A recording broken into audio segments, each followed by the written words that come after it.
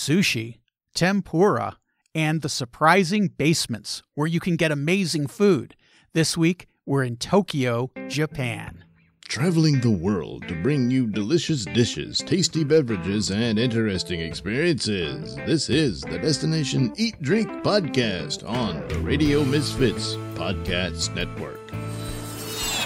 I'm Brent Peterson, host of Destination Eat Drink, the travel podcast for foodies. Each week, we travel to a different foodie city and explore all the drinks and dishes that make that place unique. This week, we'll have something called curry pan. Learn about train station cuisine. Spoiler alert, it's fantastic. And of course, take a deep dive into sake in Tokyo, Japan. But first, don't forget to subscribe to the podcast so you'll get every episode each Friday. Apple Podcasts, Google Play, Spotify, Pandora, TuneIn Radio, they all have it. So does RadioMisfits.com. So subscribe to Destination Eat Drink today.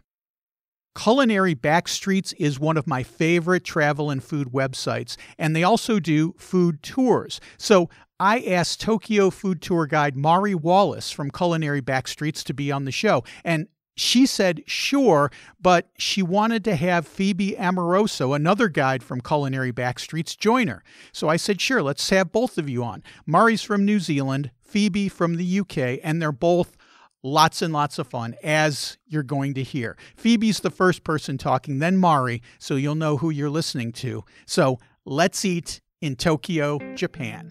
Destination Eat Drink.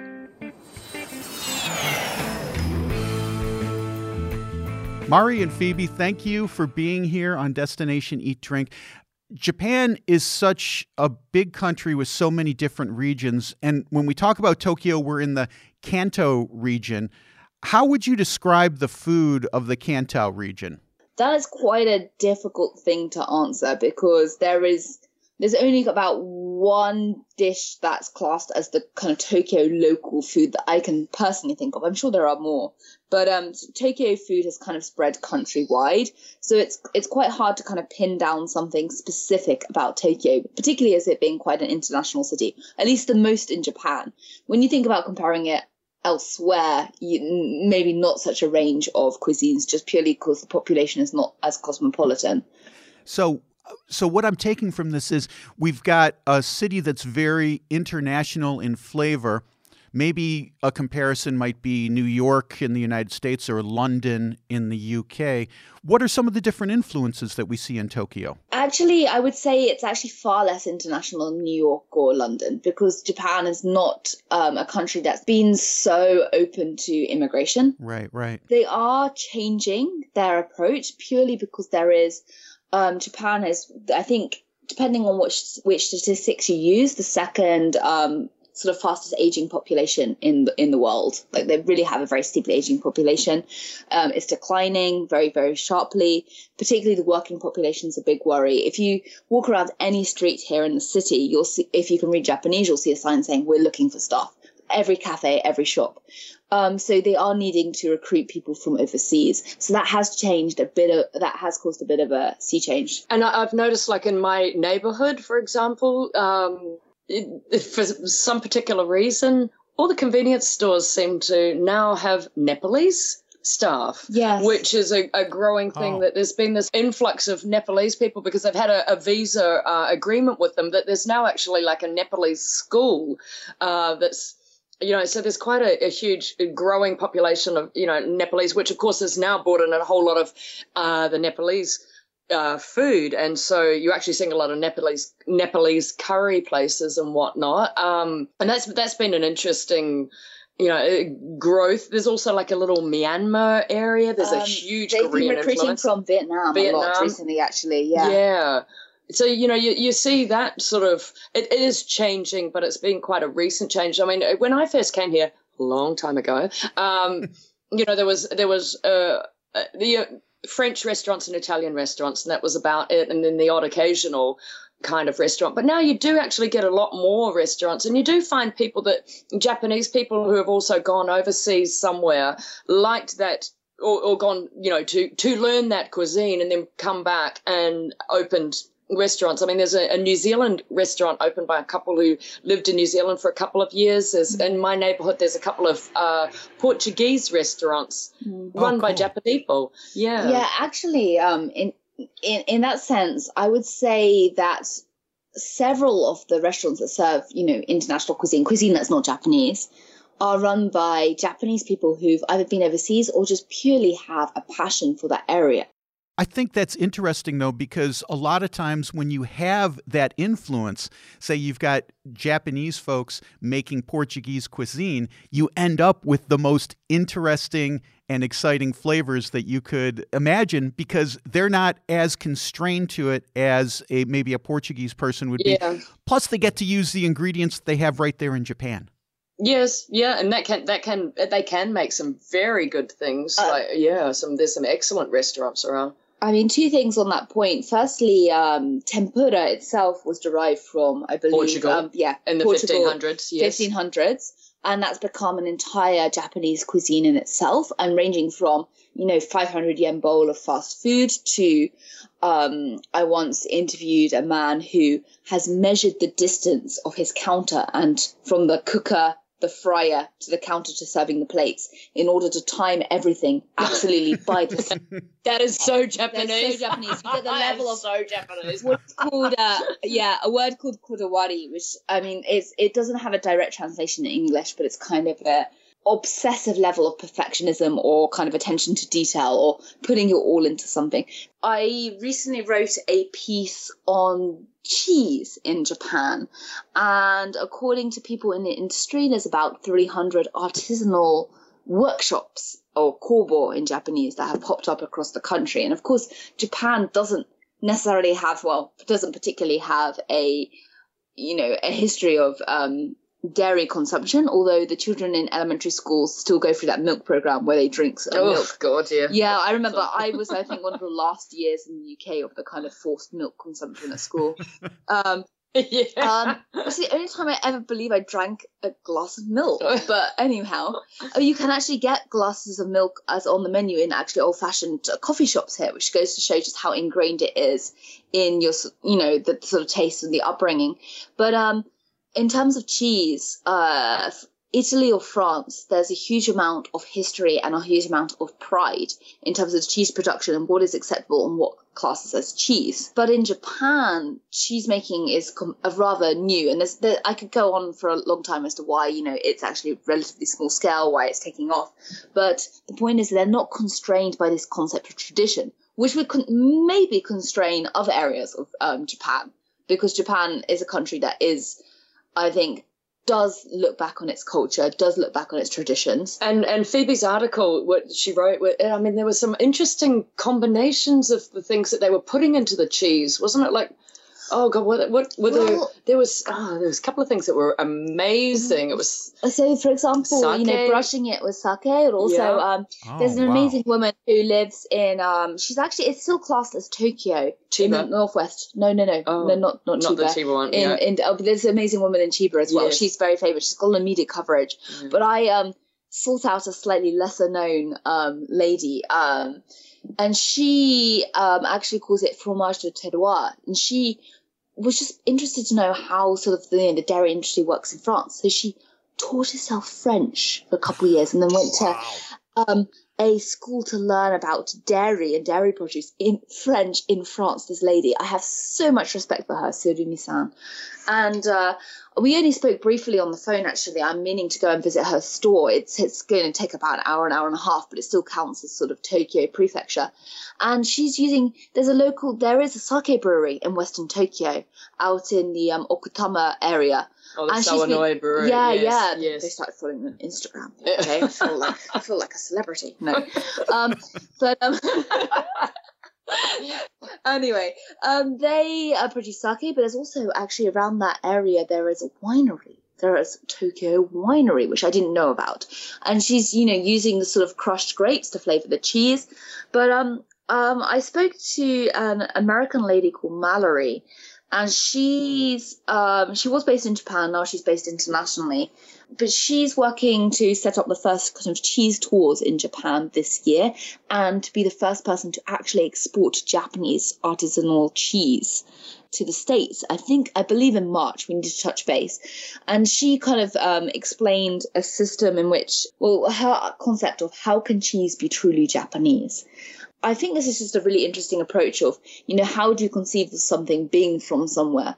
She said, is it a case that, it's just made in Japan? Well, that's not really enough. But, does it use, for example, some people are using their own yeast cultures, and that's using sort of yeast from the air and the surroundings, and that has an impact on the cheese. Sure. You give it a name that reflects, for example, there's a Hokkaido producer that uses local, I think, bird names that are only found in that area of Japan to name his cheese after those birds. I mean, which is even by the naming. But there's also things in terms of, your sake or wine, or their certain kind of one that's even flavored with ash, one that's even got made to look like Mount Fuji, one that's kind of got wrapped in a sakura leaf, like sakura mochi, to kind of infuse it with a slight sort of cherry blossom leaf flavor. So there are different ways in which cheese can be Japanese. Japanized. Japanized. Oh, that sounds good.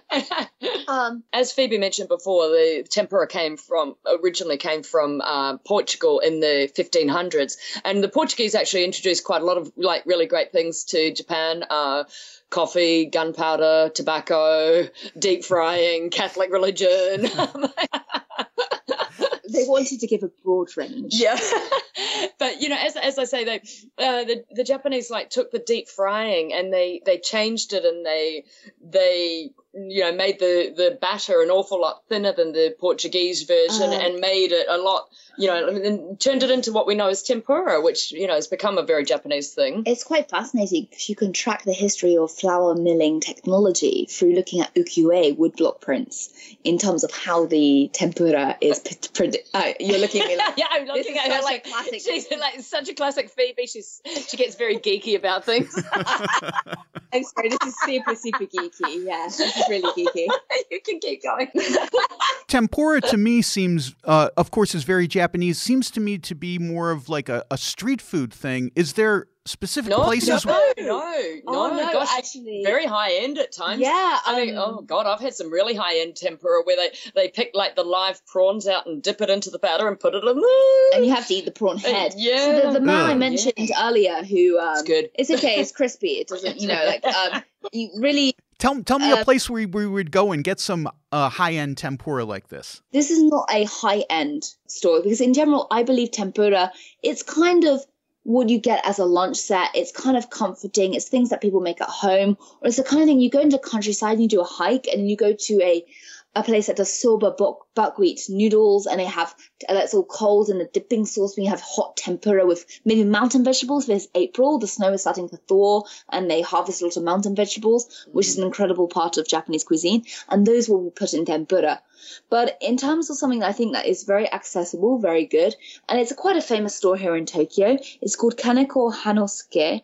The Honten, the main store is in Nihonbashi. I believe they have 2 or 3 other branches in slightly different formats as well, maybe not exactly the same menu.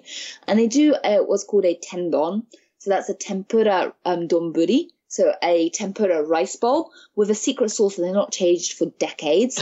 Everybody has a secret sauce in this country. Yeah, their secret sauce, once the recipe is set, the recipe is set. It's like 200 years later, they're still using the same recipe. But this tendon is only about 1,000 yen, so $10. You have a giant piece of sea eel. You have some vegetables on it. This sauce that is kind of, what do you call it, amakara. It's kind of like sweet savory. It's got that right umami balance to it. And then they also have, which I think is particularly great, is a tempura egg that is still runny in the middle. I have never had a tempura egg. Oh, I love tempura egg. So there you go. So that's just to kind of give some kind of visual image for any listeners. That place is great. But you have to, if you go at a peak time, you will need to queue. Let's talk sushi, because I think of the one thing that all Americans know about is sushi. So yeah. Is sushi appreciably different in Japan? And oh, yes. So tell me more. Well, it actually tastes good here. I've never had it. tastes good anywhere else. Well, I actually never ate sushi in the UK, so. Oh, I've eaten it in a number of cities. But I wouldn't want to eat it in the UK. Yeah, no, I wouldn't want to. I actually have eaten it in the UK. I've eaten it in France. I've eaten it in Spain. I've eaten it in Vietnam. I've eaten it in New Zealand. I've eaten it all over the place. And, I don't know why I keep trying to eat it in other countries. Yeah, why do you? I don't know. I kind of get like, when you go on a holiday and after a little while you just think, I need something Japanese. And the unfortunate thing is that a lot of the times overseas, the only thing they have are these kind of mixed restaurants, which we don't really have here. So like you go into a restaurant, and so I was in Madrid, and they have a bit of tempura, a bit of sushi, a bit of this and a bit of that. Well, we don't do that here. You go to a sushi place, you get sushi. You go to a tempura place, you get tempura. Each place kind of specializes in their one thing.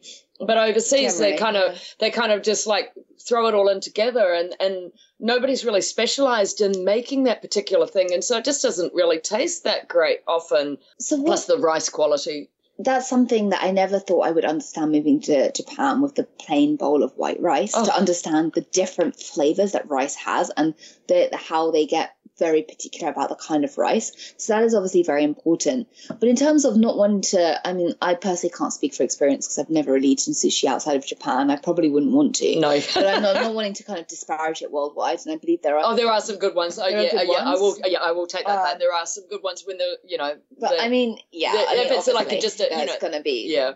better here, Yeah.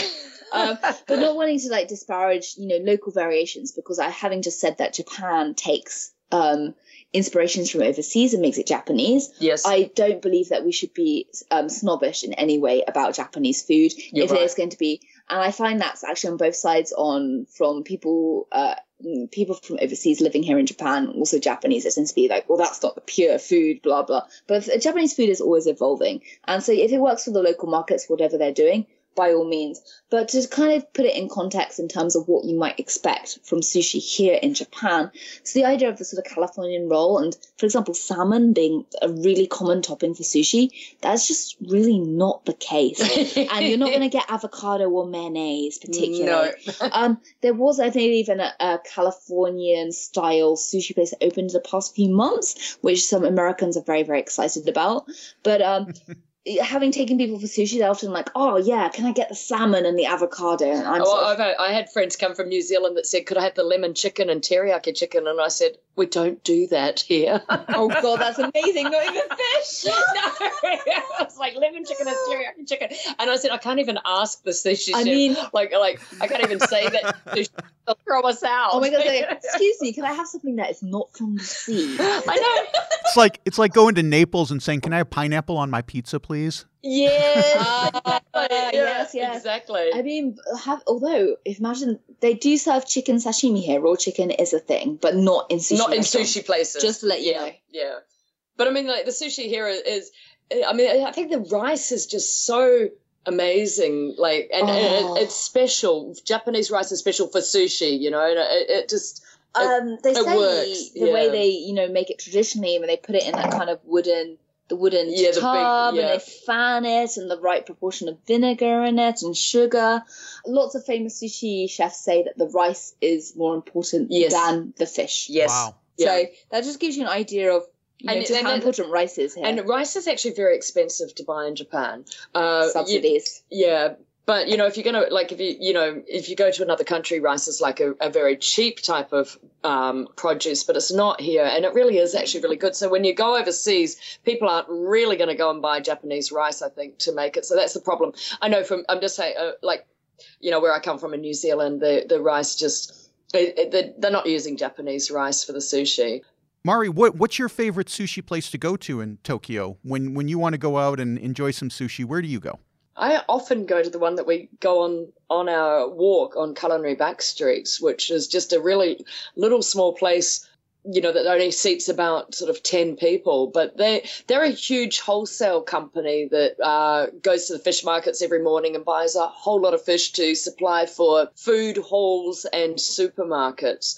And they have managed to have this small little sushi restaurant tucked away in a corner in a basement that has amazing sushi for a really quite reasonable price. Their scallop is exceptional. Oh, their scallop is really exceptional.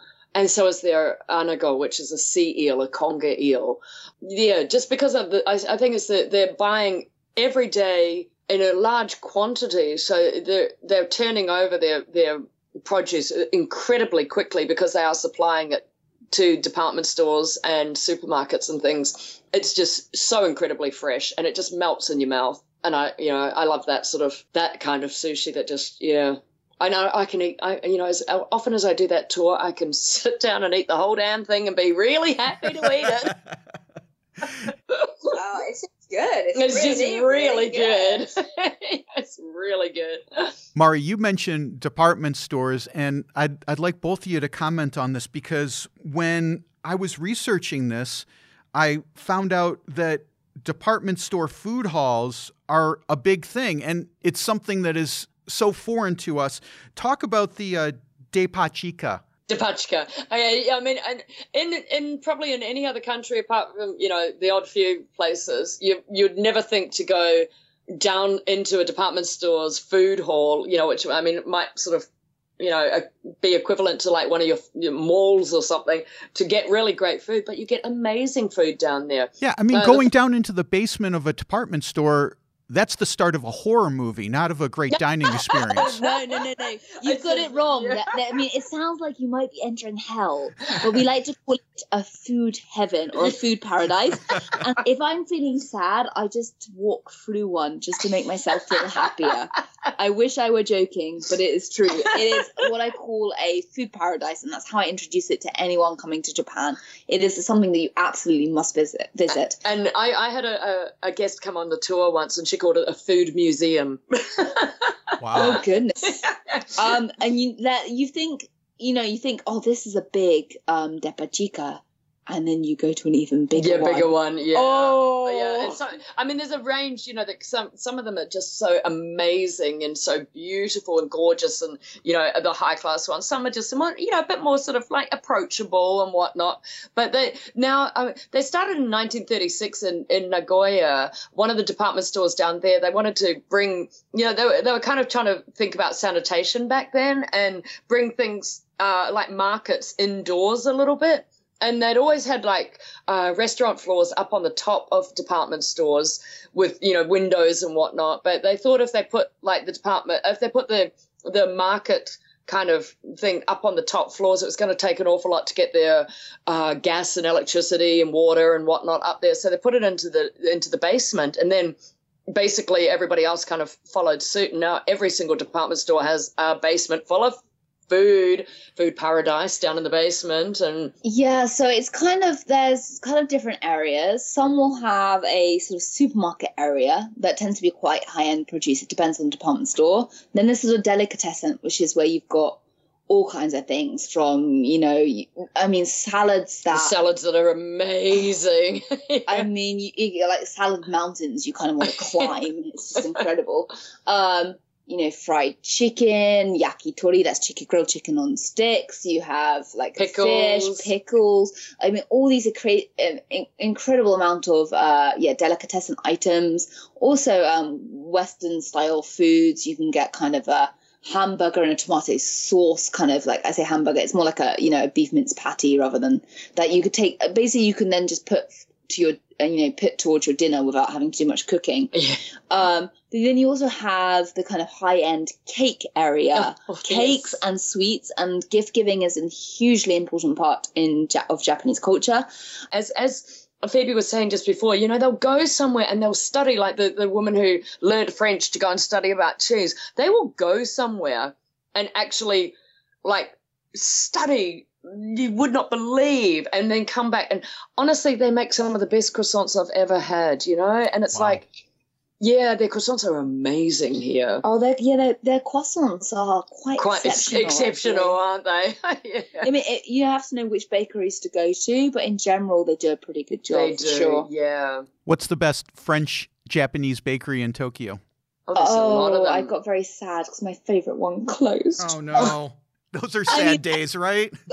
It was called Gontran Cherrier, and I don't know if it was actually, I think it might have been originally come from France, but they had a whole range. That's been replaced by Boulange, which has a very, very similar lineup, but isn't quite as good, but there's still their ham, like sort of like it's like a croque monsieur croissant is incredible. They also do like in spring, like a seasonal spring vegetable version of it.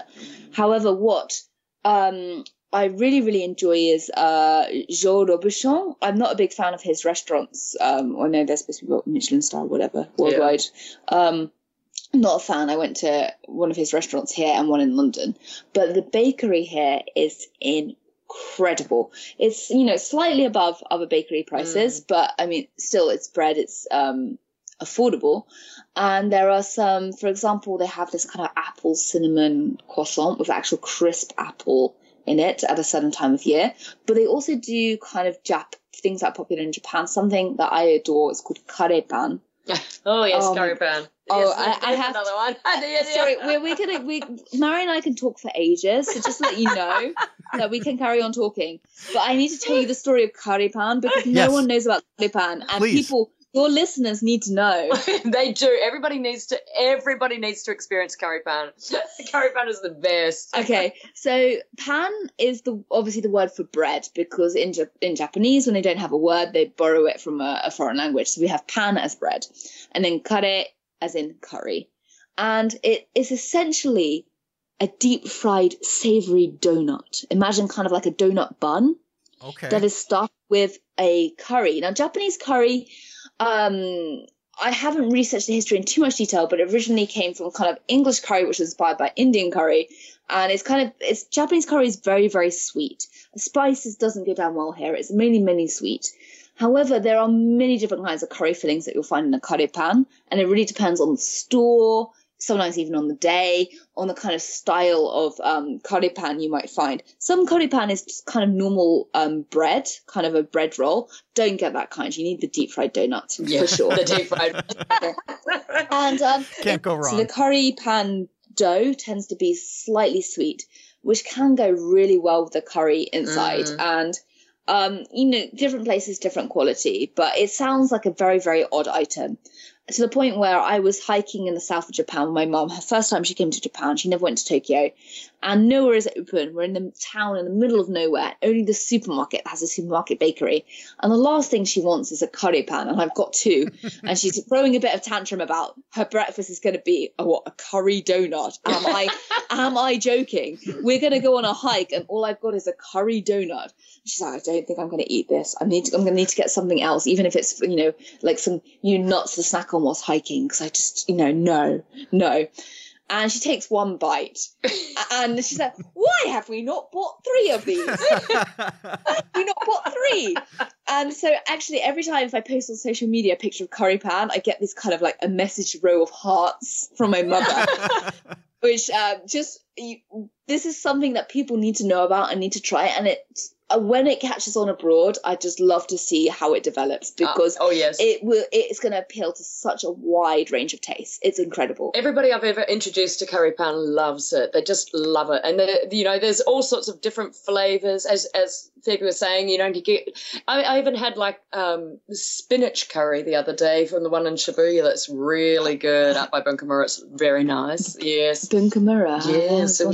She's right. This is one there. Sorry, Brent. We have something to take care of. We have to go find some. Put this on hold. We've got a curry pan crisis. We gotta go and get our curry pan. I mean, it is actually 10 p.m. at night, so I think we might be about curry pan. Yeah. Like wandering around the streets aimlessly, calling for it. Curry pan. There's another wonderful thing that's in Japan, which a lot of people have actually heard of, and that's the egg sandwiches. Oh my God. And I used to sit there and I used to think, okay, I'm a quite healthy eater and I don't really eat this white bread that they have in Japan, and it's kind of fluffy and it's a little bit weird. And then they have these egg sandwiches that are kind of like this mixed up egg with mayonnaise with white bread, and they've cut off the crust, and Phoebe's like shaking her head going, no, she doesn't like them. She doesn't appreciate them. I mean, I've had a couple. I love them. I absolutely love them. And I used to think to myself, oh my God, I'm so embarrassed. And then Anthony Bourdain said that it was one of his favorite things in Japan. And then I felt validated. I felt like I could eat the egg sandwiches. You are cooler than me, Mary. She'll keep on with her curry pan and I will sit there with my egg sandwich. And together we've got a whole picnic. Right. So the ekiben is just explain to me this, because my understanding is it's food that you get at the train station. And this is another thing. Like, we don't go to department stores to get food. Train station is a last resort food option. Maybe airport food is one below that. Yeah. But in North America, you do not go to the train station to eat. No. In the UK, you would rather starve. I mean, personally. I have. I'm glad we're on the same page there, Brent. Well, in New Zealand, we don't even have many train stations. So. What's a train? Yeah, what's a train? I don't know what that. Oh, man. When I was in New Zealand, I'll tell you right now, when I was in New Zealand, I'm like, what? We can't take a train from here to there? Nope.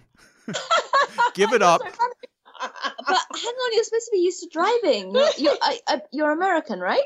Yes. So we needed to drive, but we didn't. we're in the city center. We were in cities mostly, so we took public transport in New Zealand. Or there isn't any. What are you talking about? or we met friends. we made new friends. That's the way to go to the pub, find a friend, and find a. Oh yeah, go to the pub, find a friend. Then it is public transport. That's New Zealand public transport. That is brilliant. Yeah, I love it. That's it. New Zealand public transport. So yes, back to the ekiben. So it comes from the word obento. Obento is like a lunchbox. So an eki means station, so it's like the station lunchbox. And I mean they're a really big thing here. Each station has, special obentos.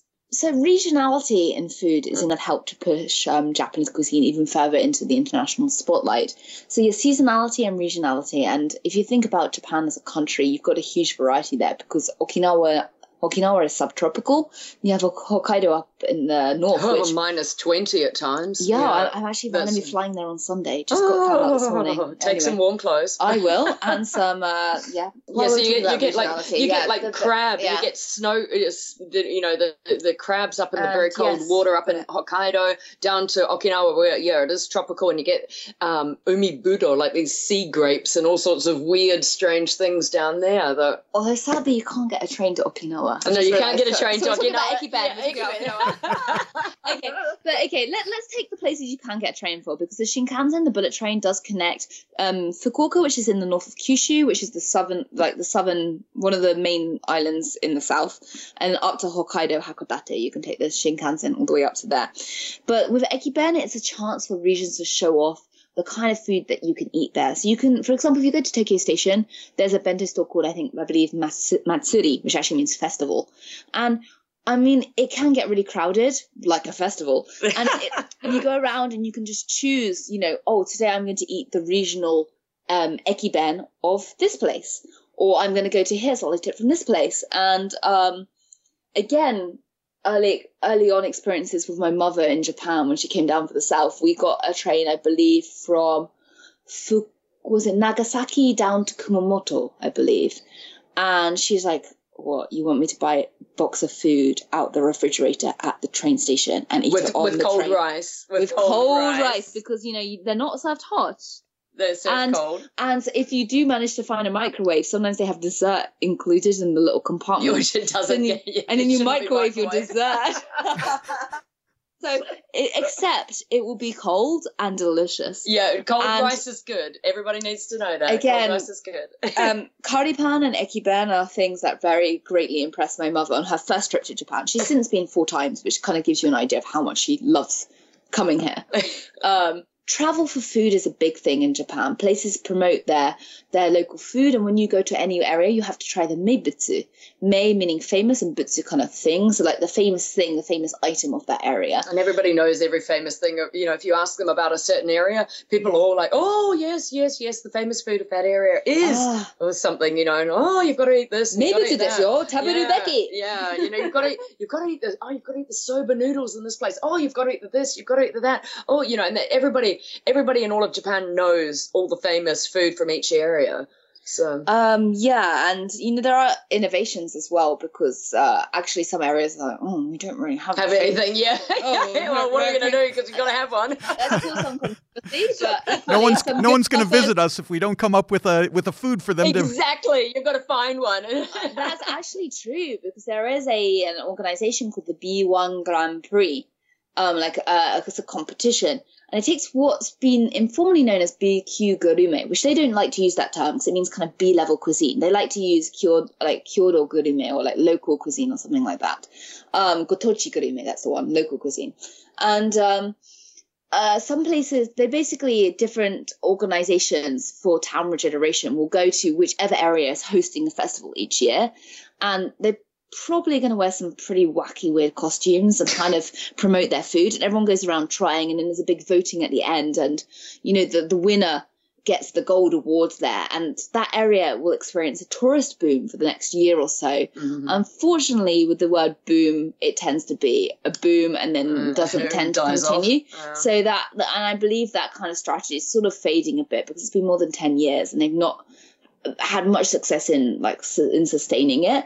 But basically a few areas did feel kind of, okay, we don't really have something. So they invented this kind of local cuisine for this kind of festival, and it's caused a huge amount of controversy. This is not the true local food. This is the apparently tartan was invented in Scotland in the 1800s, and that was also like a kind of cultural invention, is what I've heard as well. So there's a whole a book, I can't remember who wrote it, in academia, called The Invention of Tradition. And considering so many traditions are kind of rubbish, we might as well invent good ones, mightn't we? That's right. And they might as well be about food. Is there a particular food festival in Japan, maybe in Tokyo, maybe somewhere else, that you're especially fond of? There's food festivals like every week in Tokyo. Yeah, there's the Yoyogi Park is famous for hosting different international cuisines and different festivals.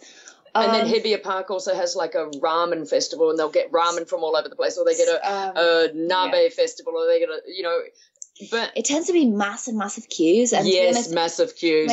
You're talking about avoiding queues. Don't go to festivals. Yeah, in my first couple of years in Japan, I was like, I'm in Japan. I'm going to go to the ramen festival. And after you've queued for about an hour and a half, and you've had like one mediocre bowl of ramen, it's kind of like, yeah. I think I'll go to a really good store off peak time and have really good ramen. So yeah, food festivals. There are many different kinds, and with, for example, festivals at shrines, they'll have street stalls that sell things like choco banana, yakitori, grilled chicken on sticks, or you'll have yakisoba, the fried noodles. Yeah, but it's not really great. Not usually. Yeah, a food festival. Yeah, you want to be going to a specialty store. It's all about small scale and specializing here in Japan. We're talking with Mari Wallace and Phoebe Amoroso from Culinary Backstreets in Tokyo. Let's talk sake, because sake is kind of undergoing a revival in the United States lately. What do we need to know about sake? It's great. That's what you need to know. Hey, Bren, have a drink. Sake, considered Japan's national drink, but actually the industry has been in crisis for many, many years. And as Mari just said, is experiencing a big bit of revival. So sake, oh goodness, I don't even know where to start. Let's just say that peak consumption was in 1973, I believe. And you have to kind of think about Japan's sort of development history. So Japan was hit quite badly in the war, but then in the 1950s, you start to see this the beginning of Japanese modernization, the kind of Japanese economic miracle, and you see this kind of very rapid development. And although the Showa era actually dates back to before the Second World War, when people talk about the sort of Showa period here in Japan with a sense of nostalgia, it's kind of that kind of 60s to 80s, I would say, period that people think back on. But during that time, you've got modernization, you've got large-scale production. And so sake was a drink that was made on a large scale and incredibly cheaply. So you've got quantity over quality. in summary. And you would go to a restaurant or bar, and it would just say, on the menu, it would just say sake. The brand wouldn't, be listed. You'd just be like, okay, sake. So what happens in the 1970s, you've got people with greater disposable income, and you've got greater imports of other alcohol. And these are viewed as kind of exotic. So just like Japanese food in the US or the UK or Europe is, oh, wow, Japanese food, it's kind of exotic, high-end, amazing cuisine. You have the kind of treatment of Western food like that here in Japan, and that applied to alcohol. So sake really, really declined as the kind of in terms of the alcohol being drunk in Japan, its percentage drastically declined. And you see there's so many sake breweries began to go out of business. And it was bust. Now, depending on the figures, throughout between 1,200 and 1,400 breweries left in Japan. I believe there were over 3,600 in its heyday, okay? And places, still now you'll hear of a brewery going, closing its doors, every couple of months or so. And so what happened? Well, I don't really know how to put the dates on this. I'd say maybe the past 15 years, but don't take that as a kind of hard and fast number. You started to see people realizing that Japan's national drink is really not Japan's national drink. Breweries are closing. And then particularly sake tends to be made in sort of countryside areas. And as we mentioned earlier in this podcast, it's a very steeply aging population here in Japan, and a very, very low birth rate. The population, there's a demographic crisis waiting to happen. Now, in rural areas, this is exacerbated by, young people. They don't have job interviews. Well, they don't have interviews either. They don't have opportunities in the rural areas. So they will then move to the cities. So you've not got people kind of wanting to take over these kind of businesses or move into that. However, in the past few years, we are seeing a revival in sake, and along the idea of craft sake, the sort of starting to prioritize quality over quantity, small batches. And interestingly, this has been intersecting with some young people who are moving back to their hometowns, or are taking over and trying to do new exciting things. Japan really does lag behind other countries when it comes to entrepreneurship. You're starting to see a shift in the past 3 or 4 years and on the startup scene. And I think in traditional crafts, you can also see young people moving into these. And I speak more broadly than just sake. The way that sake was originally produced is you would have the president of the company who would manage it, and it would be their family name and, sort out the branding and everything like that. But the person brewing the sake was called a toji. That's the lead brewer. And they were actually they were a seasonal worker. There's a Niigata, slightly sort of northwestern Japan. That area had a very, very famous guild or school of toji. And a lot of sake brewing techniques or styles originated from Niigata, from that famous school. So they would basically come in the winter. They would brew the sake over the winter. They would lead the brewing. And I won't get into technical details. There would be a small team or a larger team, depending on how, what style. And they would decide the kind of style, the taste, the direction. And the president would kind of then, oversee the management of it and sell it. So this was divided. So imagine you're running a company, but you're not really directly involved in the production or the taste. And what happened is these toji were very old school, to put it bluntly. They were out of touch with what do modern consumers want. And the Japanese diet has changed an incredible amount over the past few decades. Much more sort of Western influences, things changing. So if you're thinking about sake to match food as well, young people's tastes are just different. So young people are going back into sake breweries, and they are not only just taking over sort of the management role that maybe their parents held, but they are also actually learning to brew themselves, giving them a much they're much tighter control over the taste, what kind of direction they're going in, but also being able to kind of explain the story and the flavors to their consumers and building up that much kind of sort of personal relationship that's kind of been quite necessary for the sort of marketing. There's such a variety in sake too, and I think that's one thing that people don't realize. Like, I came to Japan a long time ago, and I didn't drink a lot of sake in the beginning because I used to think that it was quite strong, and it was kind of because as Phoebe was explaining, back then there was just sake. That was all that was really available, and can be very rough. And it could be very rough, and it's an old man's drink. And I used to just think, oh my God, sake is so strong. Whereas it's only actually like 15-16% alcohol. But I mean, I used to think, oh, it's like drinking, I don't know, it's drinking fire water, like something like cha-cha from, Georgia or something like that.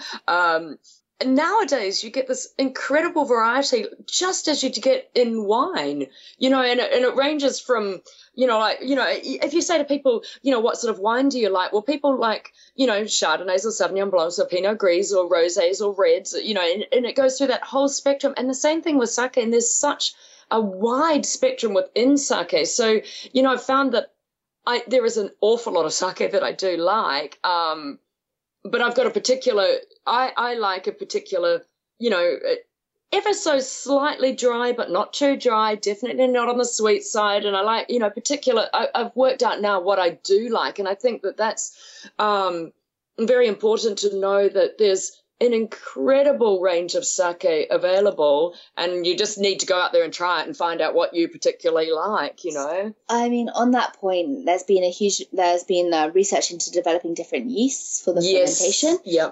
Different rice strains. They're always trying to, sake rice is different from table rice, and I won't get too technical or geeky about that. But each region is trying to breed the next best sake rice. Yeah. Every year they launch something and see how it goes.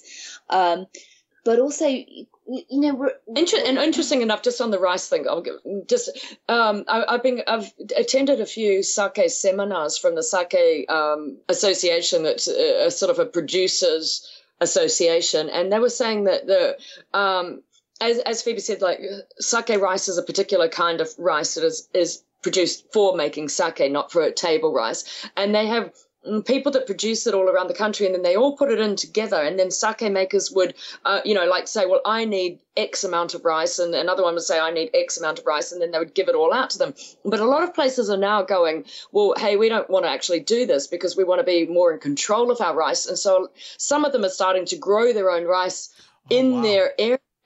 So like there's one down in Ebina that this place down in Ebina, and they grow their own rice. So they're making their own rice on their fields, and then they've got their brewery there, so they don't have to just like take whatever rice is given out by that central rice. There have been shortages as well in bad years where we don't have the good and they don't have the right kind of rice that they want to buy. So I wouldn't say that is widespread, but it certainly is a growing trend for sure. That it's quite unusual, I think, to grow their own rice. But directly contracting is directly contracting, and we can see that actually in other areas within sort of like food ecosystem. Yeah. But in terms of what's been really interesting is you've got a woman moving into the industry. Yes, female sake brewers. That's unusual. Yes, and that's growing. And that finally they were kind of banned from sake breweries before. I say banned, but there's loads of different. There's loads of different reasons as to why women were not involved in the process, but let's put that story aside. But women are now creating very, very good sake, and you've got different technologies. So what's what makes sake production really, really complex is that you need to create this kind of koji rice. So you have to add this kind of bacteriaed rice. Well, he calls it, but it's actually like a yeast. Yeah, it's a yeast, you have to grow the yeast, and we could get super, super technical. But that basically, you need that for the fermentation process, which and the saccharification, the conversion of starch to sugar happens in parallel to the fermentation, unlike beer. So people talk about sake in terms of it being a rice wine, but actually the process is closer to beer, but it's different because you've got this kind of parallel process going on. And you've got traditionally making that kind of koji, you have to kind of go and check on the rice that's got this sort of mold yeast growing on it and turn it round. You have to keep consistent temperature, raise up the temperature, work out the humidity, and like the different monitoring, like really hard to monitor. You know every 2 or 3 hours you're checking on it through the night. I mean and now you've got people using modern technology, things like IoT, it's our Internet of Things. So you were looking at it like, what is IoT? Sorry, I'm Phoebe Geek back in her box. But you can start to monitor remotely via computers and different kind of equipment and technology. But then there's also been maybe an interest in traditional methods in which nowadays lactic acid is added to sake to kind of speed up the process. But originally, these kind of they would not add that, and they would let it proceed naturally. So that's like a kimoto or yamahai, these kind of processes that take twice as long. What happens if that was done from the Edo period? So Edo period is like 1603 to 1868. And if you use these old-fashioned methods, but with new technology or equipment, what kind of new flavors can you produce? And there are a lot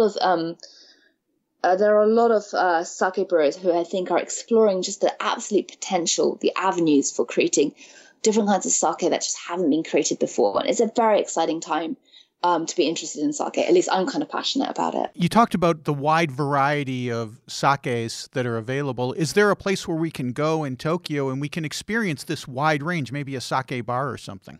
Correct. Oh, well. Oh, yes. How long do you have? Because Tokyo is full of so Mari just said Kurand. Kurand is an interesting place. You go in and you just pay like a flat fee, which you can pay like depending on how long you want to be there. But if you just want to be there for the whole night, you can go in at around about like 5:30, and you can stay till 11 o'clock at night, and you pay about $30 or something around that.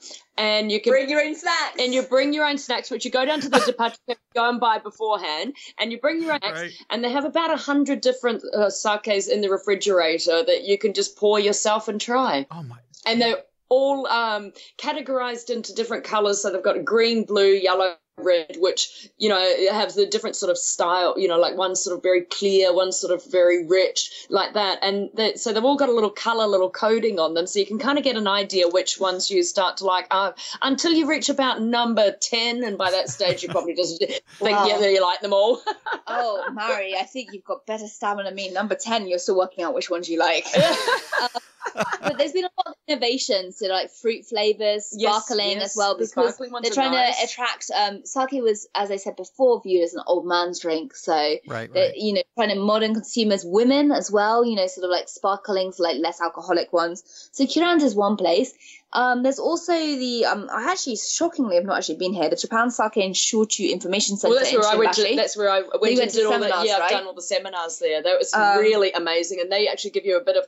They'll sit you down. The place is run by Shuso Imada, who is a very lovely man who speaks excellent English because he went to university in America. He's the manager there, and he'll sit down with you, and his staff will also sit down with you and kind of explain through a lot about sake, and you can do testing there for a really small amount of money. And they've got also some wonderful videos showing the process of making sake. It's a great the information center. I've rolled out of there many times. Shockingly, I don't know why I've never got there, although there's some great standing bars in the area. I ended up there the other day, but that's another story. But there is also a place in Daimon called the Meishu Center, literally means famous sake center. Their staff are bilingual. And basically, it's standing. It's only open until 8 p.m. I've been a few times, not recently, but it's absolutely great because they will have the labels with the kind of tasting profiles and different numbers all explained and different color codes. You can also find to kind of find your way around easily. Yeah. And you order 3 and you get 100 yen discount, but the staff will happily help you, guide you around these kind of refrigerators and just pick. It's kind of small, but it's a great place for getting a kind of quite sort of, getting acquainted with sake and talking to people who are prepared to like let you know, like, and that's the same thing with the Shochu and Sake Information Center and also Kurand. The staff are all really helpful, and they will help you to kind of like find out what kind of sake you tend to like. So I think for a lot of folks who are thinking of visiting Japan, the biggest question is, what about the language barrier? Because I always feel like when I go to Western Europe with my limited skills in language, I can get by with a little Italian, with a little French, with a little Spanish. But when we're going to Japan, it's a completely different story. How do you deal with Americans or Western Europeans coming there and who have to face the language barrier, and what do you tell them? I first came to Japan in 2009. I was 20 years old. I had a rucksack, and I was supposed to find a lot of people who spoke English to interview for my graduation thesis because I didn't speak any Japanese. And I didn't have any problem in basically crossing the country and going around. I'm not saying that everyone is going to speak English, compared to, I believe, Korea, I hate to say this, but yeah, Korea and Japan's English level is fairly low, I would say. But people tend to be more reticent about speaking it. They can understand it. But basically, wherever you go, someone is going to understand some very, very basics. And they're so sweet and they're so kind, and they'll go out of their way. Like I've talked to a lot of people on the tour who have said to me, "Oh, they're so kind. They're so kind." You know, I asked this person for directions to go to this place, but they couldn't actually speak English to tell me how to get to the place. So they took me to the place, and they took and they'll take you like 30 minutes somewhere to make sure that you get there. And there's a lot of kindness to strangers. There's a lot there. of kindness, and I think that's the thing. Like, just they will be kind, and you can go into a restaurant, and I've heard stories of people saying, we went into this restaurant and nobody could speak English, and so there was this whole big kerfuffle where they got out a phone, and then a guy from down the road who can speak English came down in his pajamas. Oh, it's really wonderful when this happens. Oh, they go, okay, let's call our one mate who's going to speak some English. Yeah. And then push them forward. And you know what? That's such an exciting thing to have happen. We've had that happen all over the world. And now with Google Translate, it's almost like, well, you pull out your phone and you tap in a few things, and that's fine too, but that takes away the charm of the guy coming in his pajamas at 11 o'clock at night. The road. Exactly. Sometimes I think people in Japan seem a little bit reticent to talk to foreigners or engage, and I think it's more a kind of concern over not being able to. There's a huge expectation to be able to respond to whoever you're communicating with, their needs or their wants, and there's kind of maybe they're going to be panicked, so they won't be able to understand, not just like linguistically, but also culturally, what does the other person want. So they may seem a bit kind of reticent, but once you kind of move past that, there's a huge way. There's so many ways of communicating without language. Drawing pictures, doing gestures, and I tell you, a smile. A smile. And if you go to a bar on a Friday night and there's a bunch of drunk businessmen, I tell you, they will talk to you. You will make friends. You will make a lot of friends. Put a bit of alcohol and you're going to have a lot of Japanese friends, I tell you. That's how a lot of people learn Japanese, and my Japanese has improved greatly since going to sake bars. Line up another one, bartender, in Japanese. Yeah, exactly. Yes, and it's amazing. 2 sakes and my Japanese level increases exponentially. Did you know? Mari Wallace, Phoebe Amoroso, it's been such fun talking to you guys, and I imagine that taking a tour with either one of you would be a blast as well. Tell folks how they can get in touch and book a tour in Tokyo with either one of you. Oh, we'd love to have everybody come on our tours. Come on over. We'll give you a bit of a blast. And good food. And good food. Yeah, so it's culinarybackstreets.com, and just go there, and it shows you all the different locations that we have around the world, and just click onto Tokyo and book a tour. It'll be great. Sounds like so much fun. Phoebe Amoroso, Maury Wallace, thank you for being on Destination Eat Drink. We look forward to a trip to Tokyo and meeting up with you on a tour at Culinary Backstreets. Oh, thank you for this opportunity. It was lots of fun. Absolutely. Kanpai or cheers. Yeah, cheers. Kanpai. See, I told you they were a lot of fun. And the thing is, because of the time difference, it's like 14 hours between Japan and the East Coast of the United States. I was up early in the morning. For them, it was late at night, so they were all wired. You can kind of hear at the beginning there, I'm just sort of waking up. I just love the image of the guy in his pajamas showing up at 11 o'clock at night to translate. Well, that's it for this week. Next week, we are back in the U.S. for a trip to Houston, complete with tacos and a visit to a beer can museum. What's more Texas than that? Don't forget to visit DestinationEatDrink.com. I've got dozens of foodie travel guides, including 3 new Italy travel guides for Palermo, Naples, and Turin. Plus, there's tons of blog posts about all kinds of fun foodie things. Destination Eat Drink is distributed by Ed Silla and the Radio Misfits Podcast Network. Thank you, Ed. I'm Brent Peterson. I will see you down the road. Join us next week for another culinary adventure on Destination Eat Drink, a presentation of the Radio Misfits Podcast Network.